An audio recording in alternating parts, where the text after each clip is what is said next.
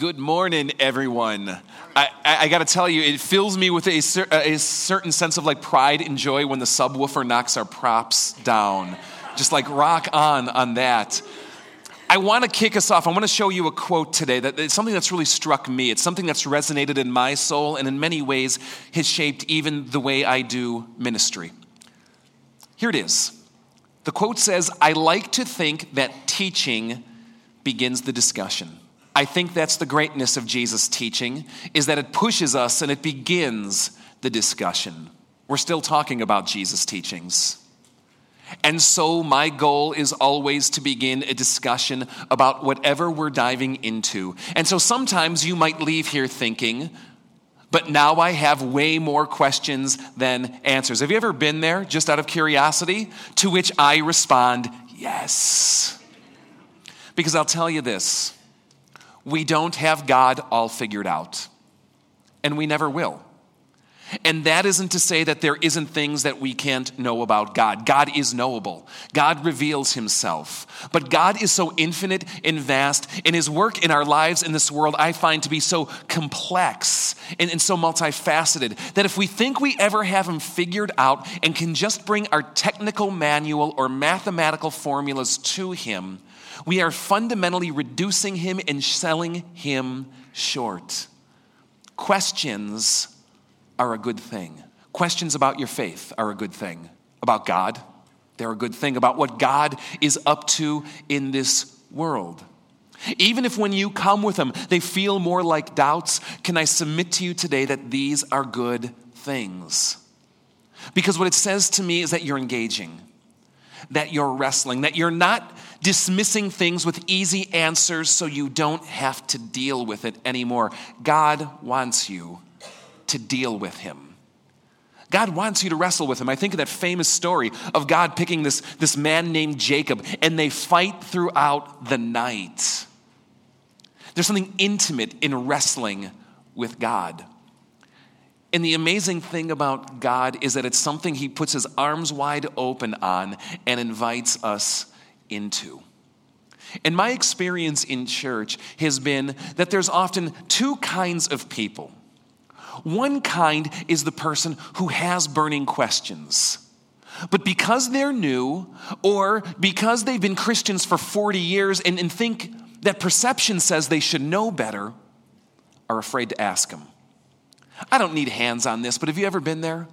You have those questions that you've wanted to ask, but you don't know who to ask, and even if you did, you're kind of embarrassed to ask them.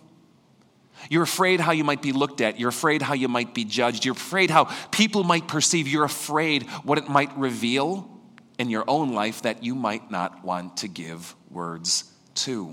I'm here to tell you today, God wants you to ask those questions. Then there's another group. It's the group that thinks they have it figured out. I've been reading the Bible for 30 years. I've been to Bible school even. I've been doing the Christian thing so long that you almost forget there were questions to begin with. You find yourself in a groove as though you have all the right answers. If you were given a test in a classroom, you would get 98% of it. But the questions in your life have stopped. They stopped going from what you put on paper as being the right answer to how it connects in your life, to how it interfaces with life in our world today, to how it matrixes against other belief systems that you may have been exposed to or come up against it. And I'm here to tell you today, if I'm speaking to you, learn what it means to start asking questions again. Questions about God and life and spirituality and what he's up to in this world. Now, one more quote. This comes from our value statements at Fellowship of Faith. A desire to be real. We believe the church needs to be a place where people can come and see that Christians are real people. Not masked, not covered, not facade. Real people, which means joys, passions, and yes, sins and struggles. And so because of this, at FOF, we strive to communicate God's truth and share our experiences in open and honest ways. And we believe it's important as a community on this side of the deck and on that to be honest about our shortcomings, authentic in our lives, and sincere in what we teach. We want to be humble as a church and express our faith in a way that is genuine. And because of those two quotes that I've just shared with you, we do what we do here today. Today begins 3 weeks of something that isn't new to FOF, but something that I look forward to every year. Questions you never thought you could ask in church. Let me tell you how it works. In just a moment, I'm going to flash a phone number on the screen. And right now, I invite you to pull out one of these, or a tablet, or a laptop if you go to that school, all right? To pull out one of these, to turn it on. Today is the day that it is good to text in church. What we want you to do is this. Any question you have, nothing is off limits. Any question you have on God, Christianity, spirituality, life, the church, this church, shoot, even me, Tina, my wife, I'll tell you all about her, all right? Nothing is off limits here, guys. There is no such thing as a bad question. There is nothing too shallow or deep, nothing too mainline or heretical.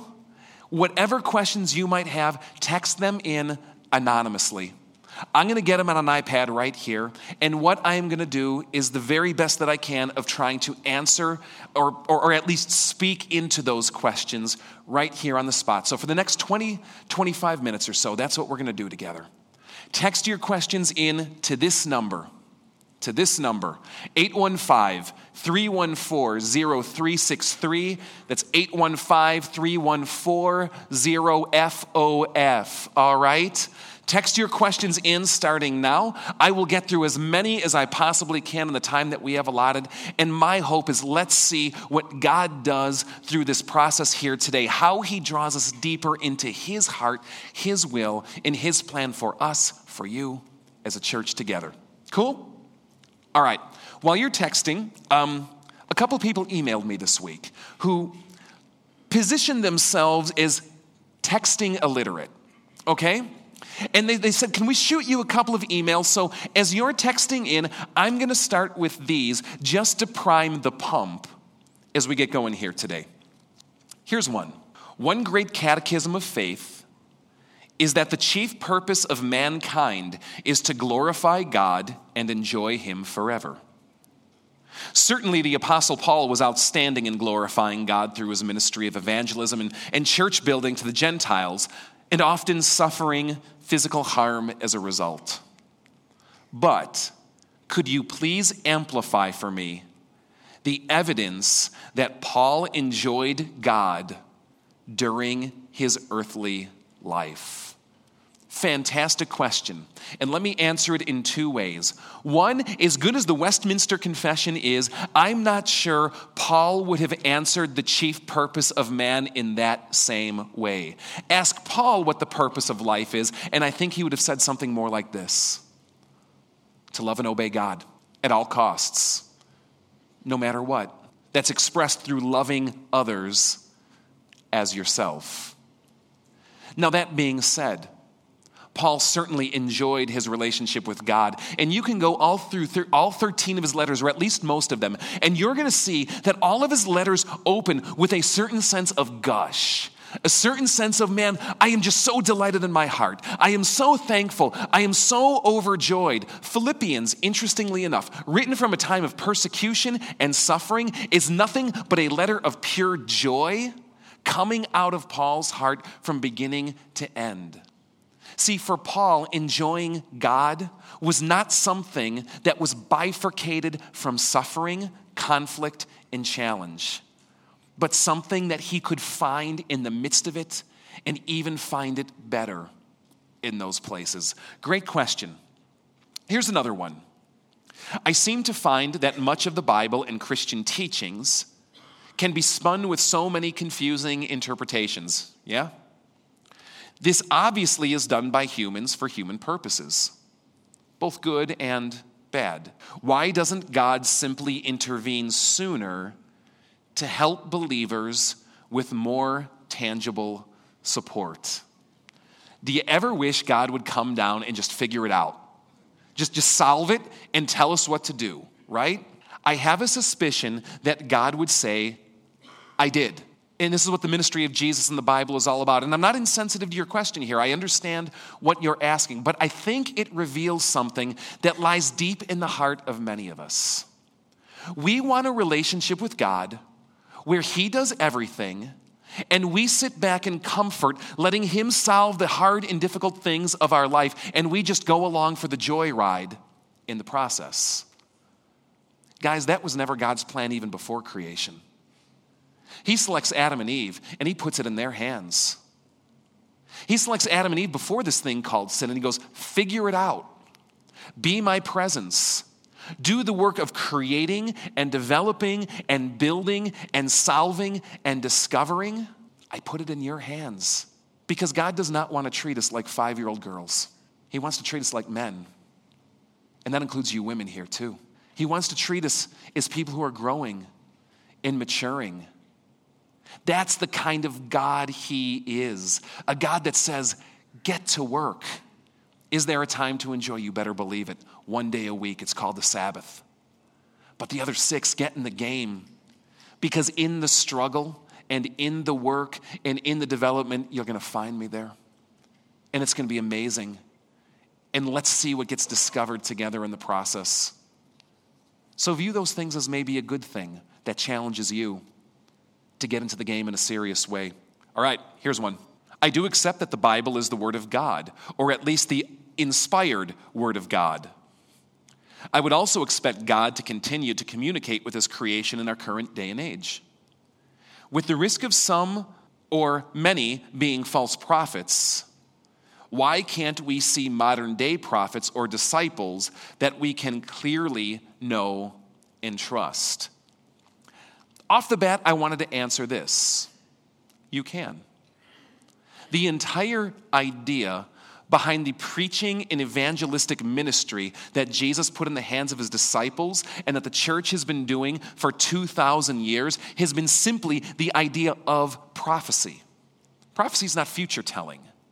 It's speaking a word of God into a current situation.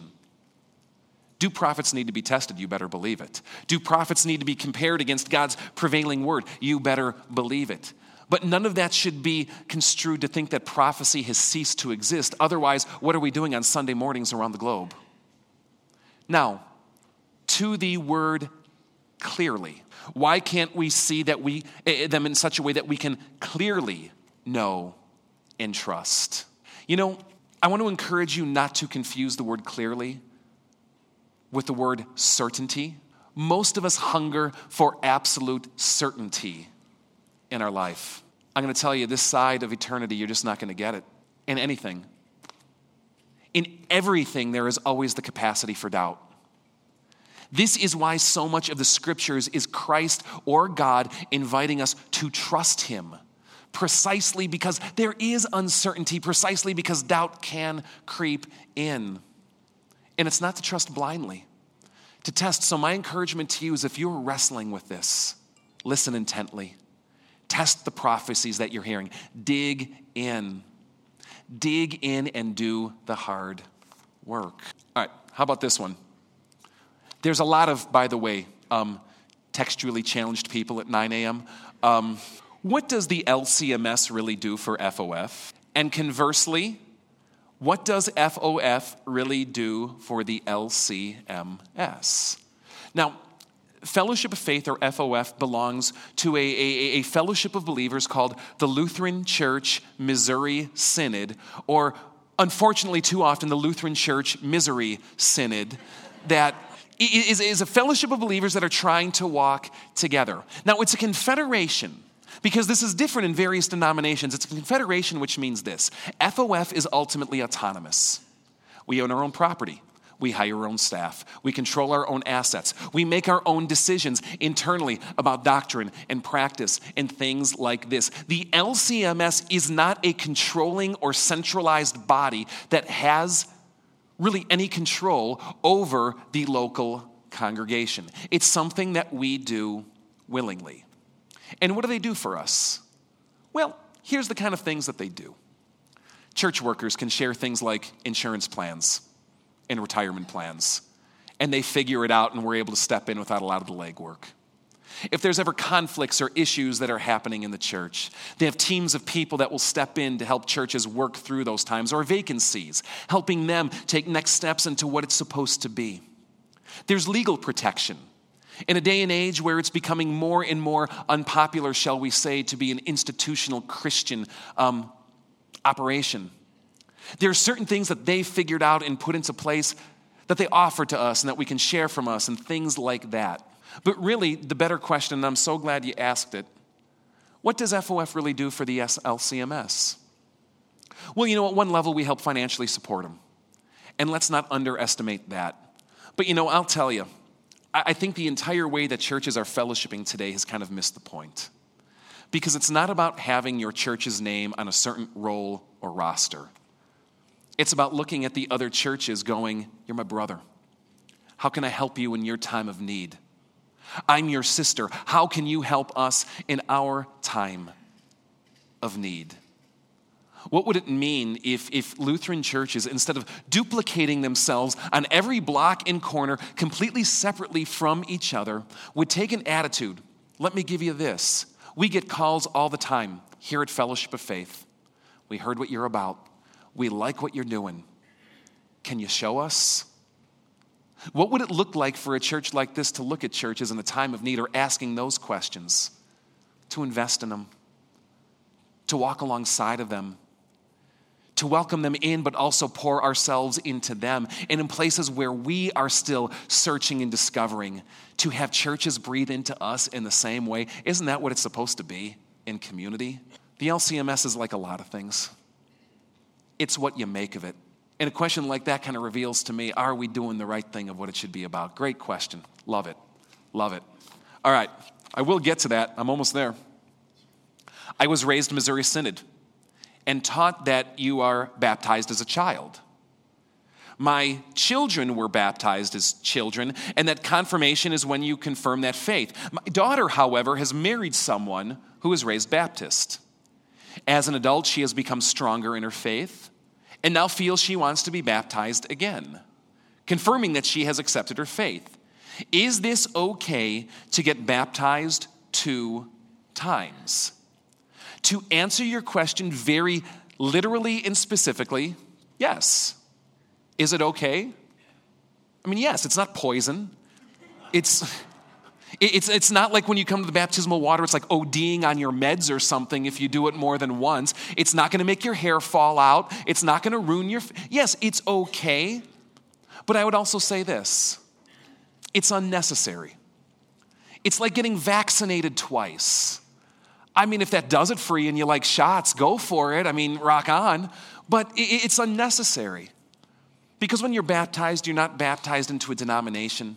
You're not baptized into a local church. You're baptized into Christ. And it is as much, if not more, about what God is doing for you in that moment than what you're professing. You should be professing your faith every single day, water or not. You don't need to get baptized again to say, I'm a believer, I repent, I'm coming back, I'm back in this. But do you have doubt in your life? Is there some compelling reason? Is it okay? Yeah.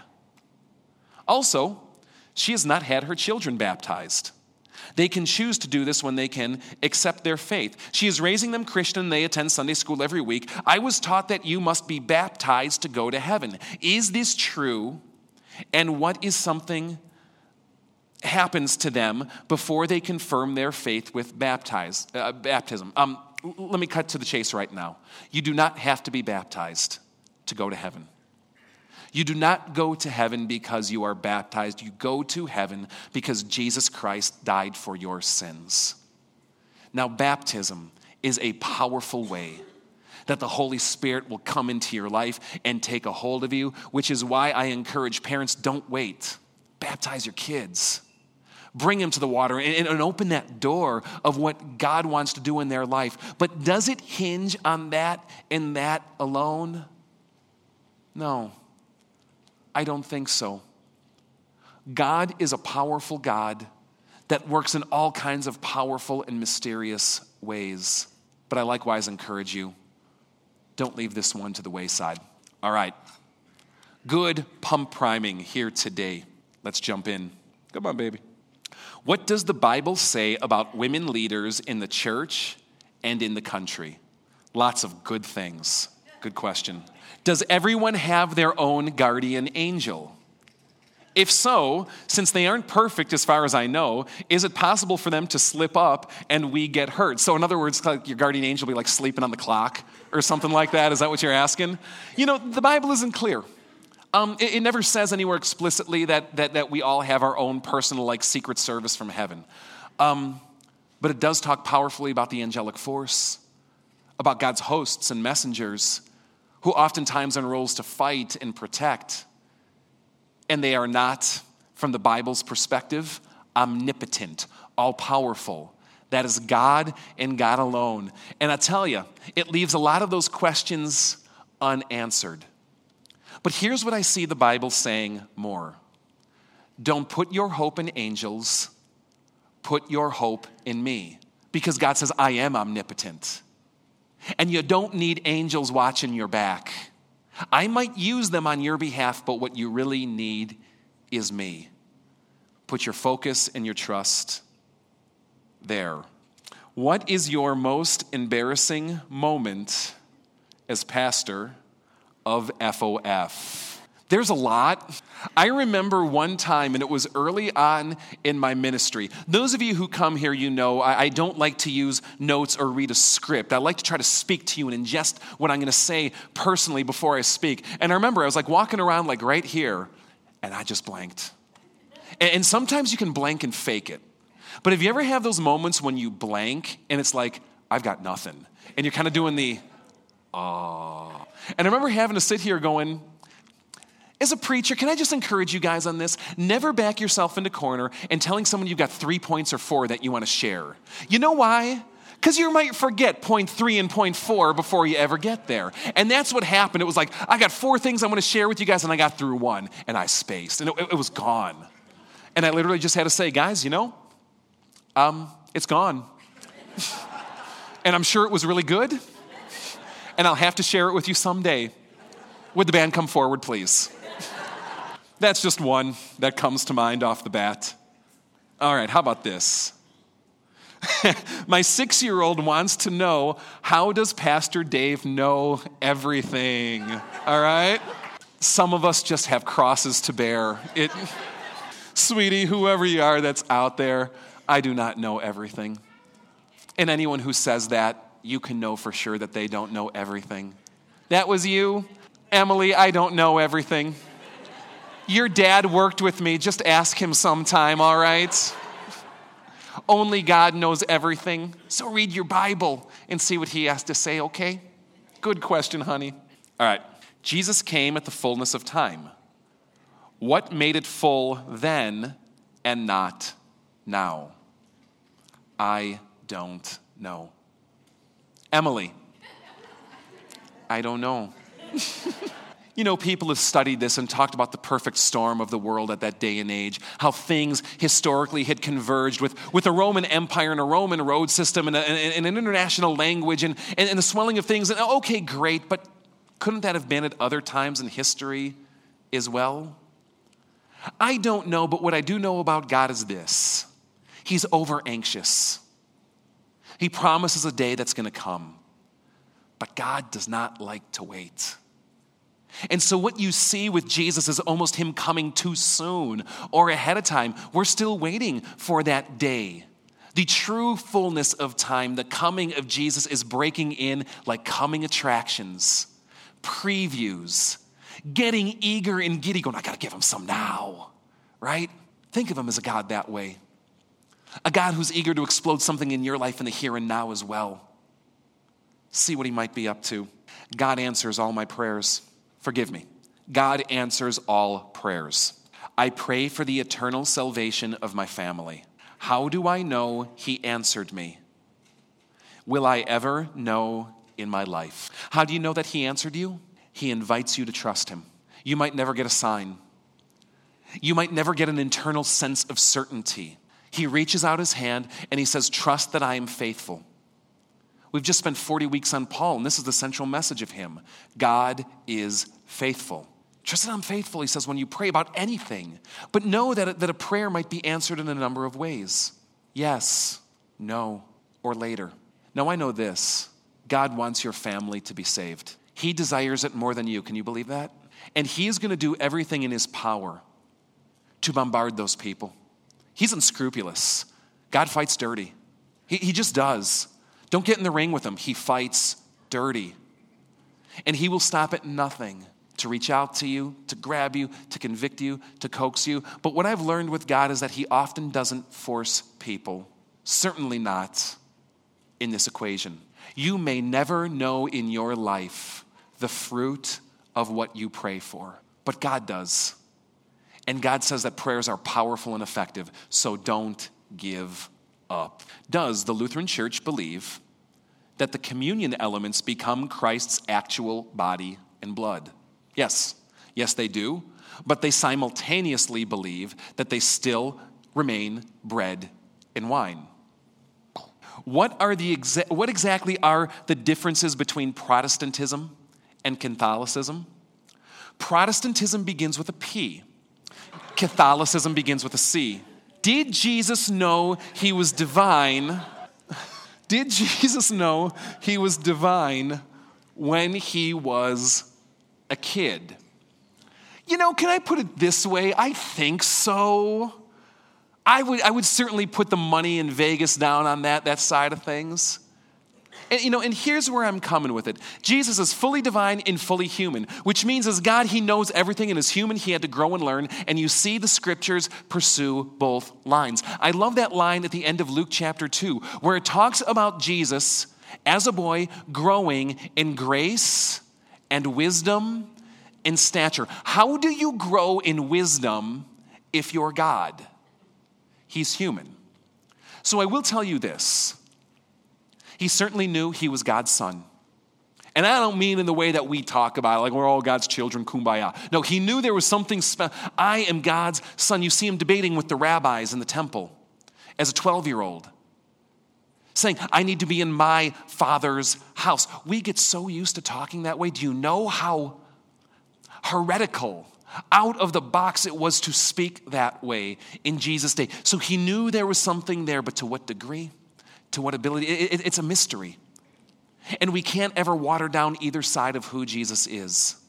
All that he is in his divinity, all that he is in his humanity. So how's that for a good runaround answer? For something at a very base level, I can't answer with more exactitude. All right. Do you want to know the Protestant Catholicism thing? There's a lot of differences. So let me start by saying this. The differences, in my opinion, are more secondary than most people give credence to. At the end of the day, Catholics and Protestants are brothers and sisters in Christ, baptized together into one true faith, confessing one God the Father Almighty, who's creator of heaven and earth, confessing one Lord Jesus Christ, who's the only Son of God, who's begotten before all worlds, who came to this earth born of a virgin, born for our salvation, was crucified, died, and was buried, who rose from the dead 3 days later and will come again in glory. We both confess the same things, that there's this Holy Spirit who's active and on the prowl, that there's one universal church, whatever labels we give to our local congregations. There's a community of saints that exists, a forgiveness of sins that's present, a life everlasting, a resurrection from the dead. At some level, we are so blood brothers, it's unbelievable. The differences are secondary. But secondary things are important. And I don't mean to minimize this. The key difference that led to the split between Catholicism and Protestantism, as it's called today, comes down to this. How do you get right with God? God is our judge, we all agree. How do you get right with him? The Catholic response historically was this. Jesus died for your sins, you are saved by grace. But that grace is accessed, brought into you, come to life through these things that we call the sacraments, conveyed by a priest, be it baptism, the Lord's Supper, confession and absolution, penance, things like this. And these become almost God's lines of support to bring that grace into your life. And to take hold of that is a combination of things. Responding in faith and rubbing up alongside of it is called love, which sounds amazing, doesn't it? But here's the problem. How much love? Does love have to be there first? Because it's just another way of saying what I contribute to the equation, what I do. Are you with me? The Protestant reaction was this: there's nothing you can do to get right with God. Nothing. God wants you to become a person who's marked and filled by love, but this comes after the fact. You're saved because of grace, because Jesus died for you. And he counts you right in God's eyes simply if you throw yourself into that. Throw yourself on his mercy. Lord, I'm a sinner. I can't do it. I'm not good enough. Have mercy. Forgive me for the sake of your Son. And that alone. Now, there's other things I could discuss, but it's at that juncture where Protestantism and Catholicism diverged in the woods. There's far more, but hopefully that at least hits some of the major things. Okay. Do you think Donald Trump might be the Antichrist? Yeah, maybe. Maybe. Maybe you are, too. And here's why I answer it this way. I would say the same thing about President Obama, about Hillary Clinton. Too much head nodding, all right? I would say the same thing about Ronald Reagan or Mikhail Gorbachev.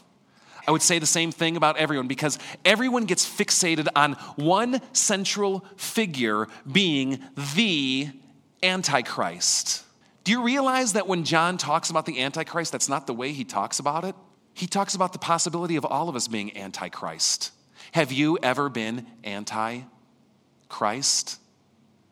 You might profess Christ as your Savior and Lord, but has your life, your words, and your actions ever done things anti-him? Guess what that makes you, right? We are all far more culpable of being Antichrist than I think we like to admit. And my encouragement is, rather than looking for one figure to pin it on, look inside and go, Lord, how am I for or anti-Christ today? Can anyone receive communion at FOF? To answer the question literally, can? Yeah, I suppose. I mean, fight your way up, throw some elbows, and, I don't think we'll take you. I really think you can take some of our communion assistants and force your way to the table. But should anyone receive communion? No. This is something powerful. There is something that happens here that has a quotient to it that will affect you. And the scriptures themselves are clear. Do it the wrong way, and you're not receiving grace, you're receiving judgment on yourself. Paul goes so far as to say, the reason some of you are sick and dying is because you're doing this table thing the wrong way. This is how I see the scriptures inviting people to communion. Myself and each of you included. 4 questions I want to give you. Do you believe you're a sinner? Do you really actually believe it? Do you believe that Jesus died and rose again for your sins?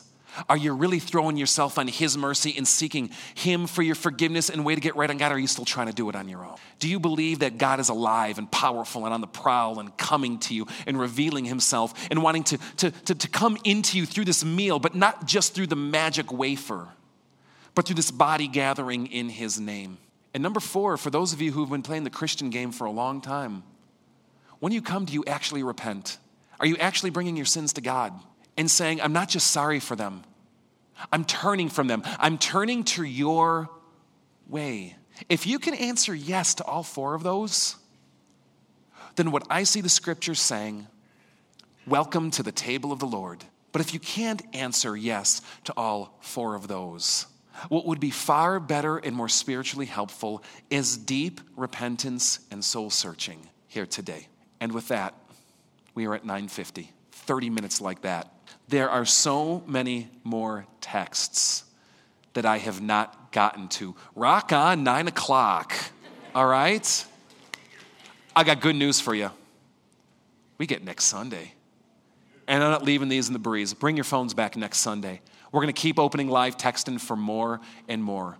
But I'm going to dig in more at 10:30 today with a fresh batch of questions. And what I haven't gotten to today, we're going to pick up with next Sunday. So I encourage you to come out for that if we didn't get to yours. It's not because I'm ignoring it.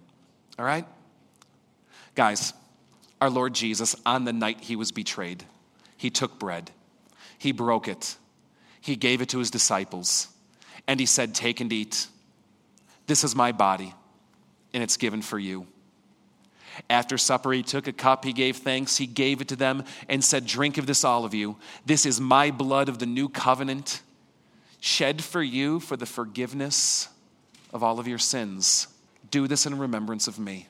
We get the chance to come together today, to share in Jesus as he works through us together. As our band starts to lead us through a time of worship and prayer, ask yourself those 4 questions today. Prepare your heart. Do the tilling inside. And whatever your background, if you can answer yes to those 4, we invite you to come and partake of this with us. And if you can't answer yes to all 4, encourage you not to. And no one will look at you with weird eyes or with shame. In fact, the respect level goes through the roof. There's a person that takes it seriously. I don't know where you're at today, but I encourage you to come to God in that place. And maybe we should just do that right now for like a minute or so. Would you rise with me? Take a moment and let's pray personally, internally, individually to God. Review those 4 questions with him and open the conversation and let it go as God wants to drive it in these next few moments. God, hear the prayers of your people. For all of us wrestling with our sin, God, convict us if we have taken it too lightly. Shower us in your mercy and grace and forgiveness when we find ourselves broken. May our faith, Lord Jesus Christ, be rooted in you and you alone, your death and your resurrection, the forgiveness that you bring and the transformation that comes. May we reach out to you in faith, trusting that you work through ordinary people like us and ordinary meals like this. May we have a passion to seek your will and your way, turning from our corruption, our rebellion, and our disobedience. Hear our prayer today.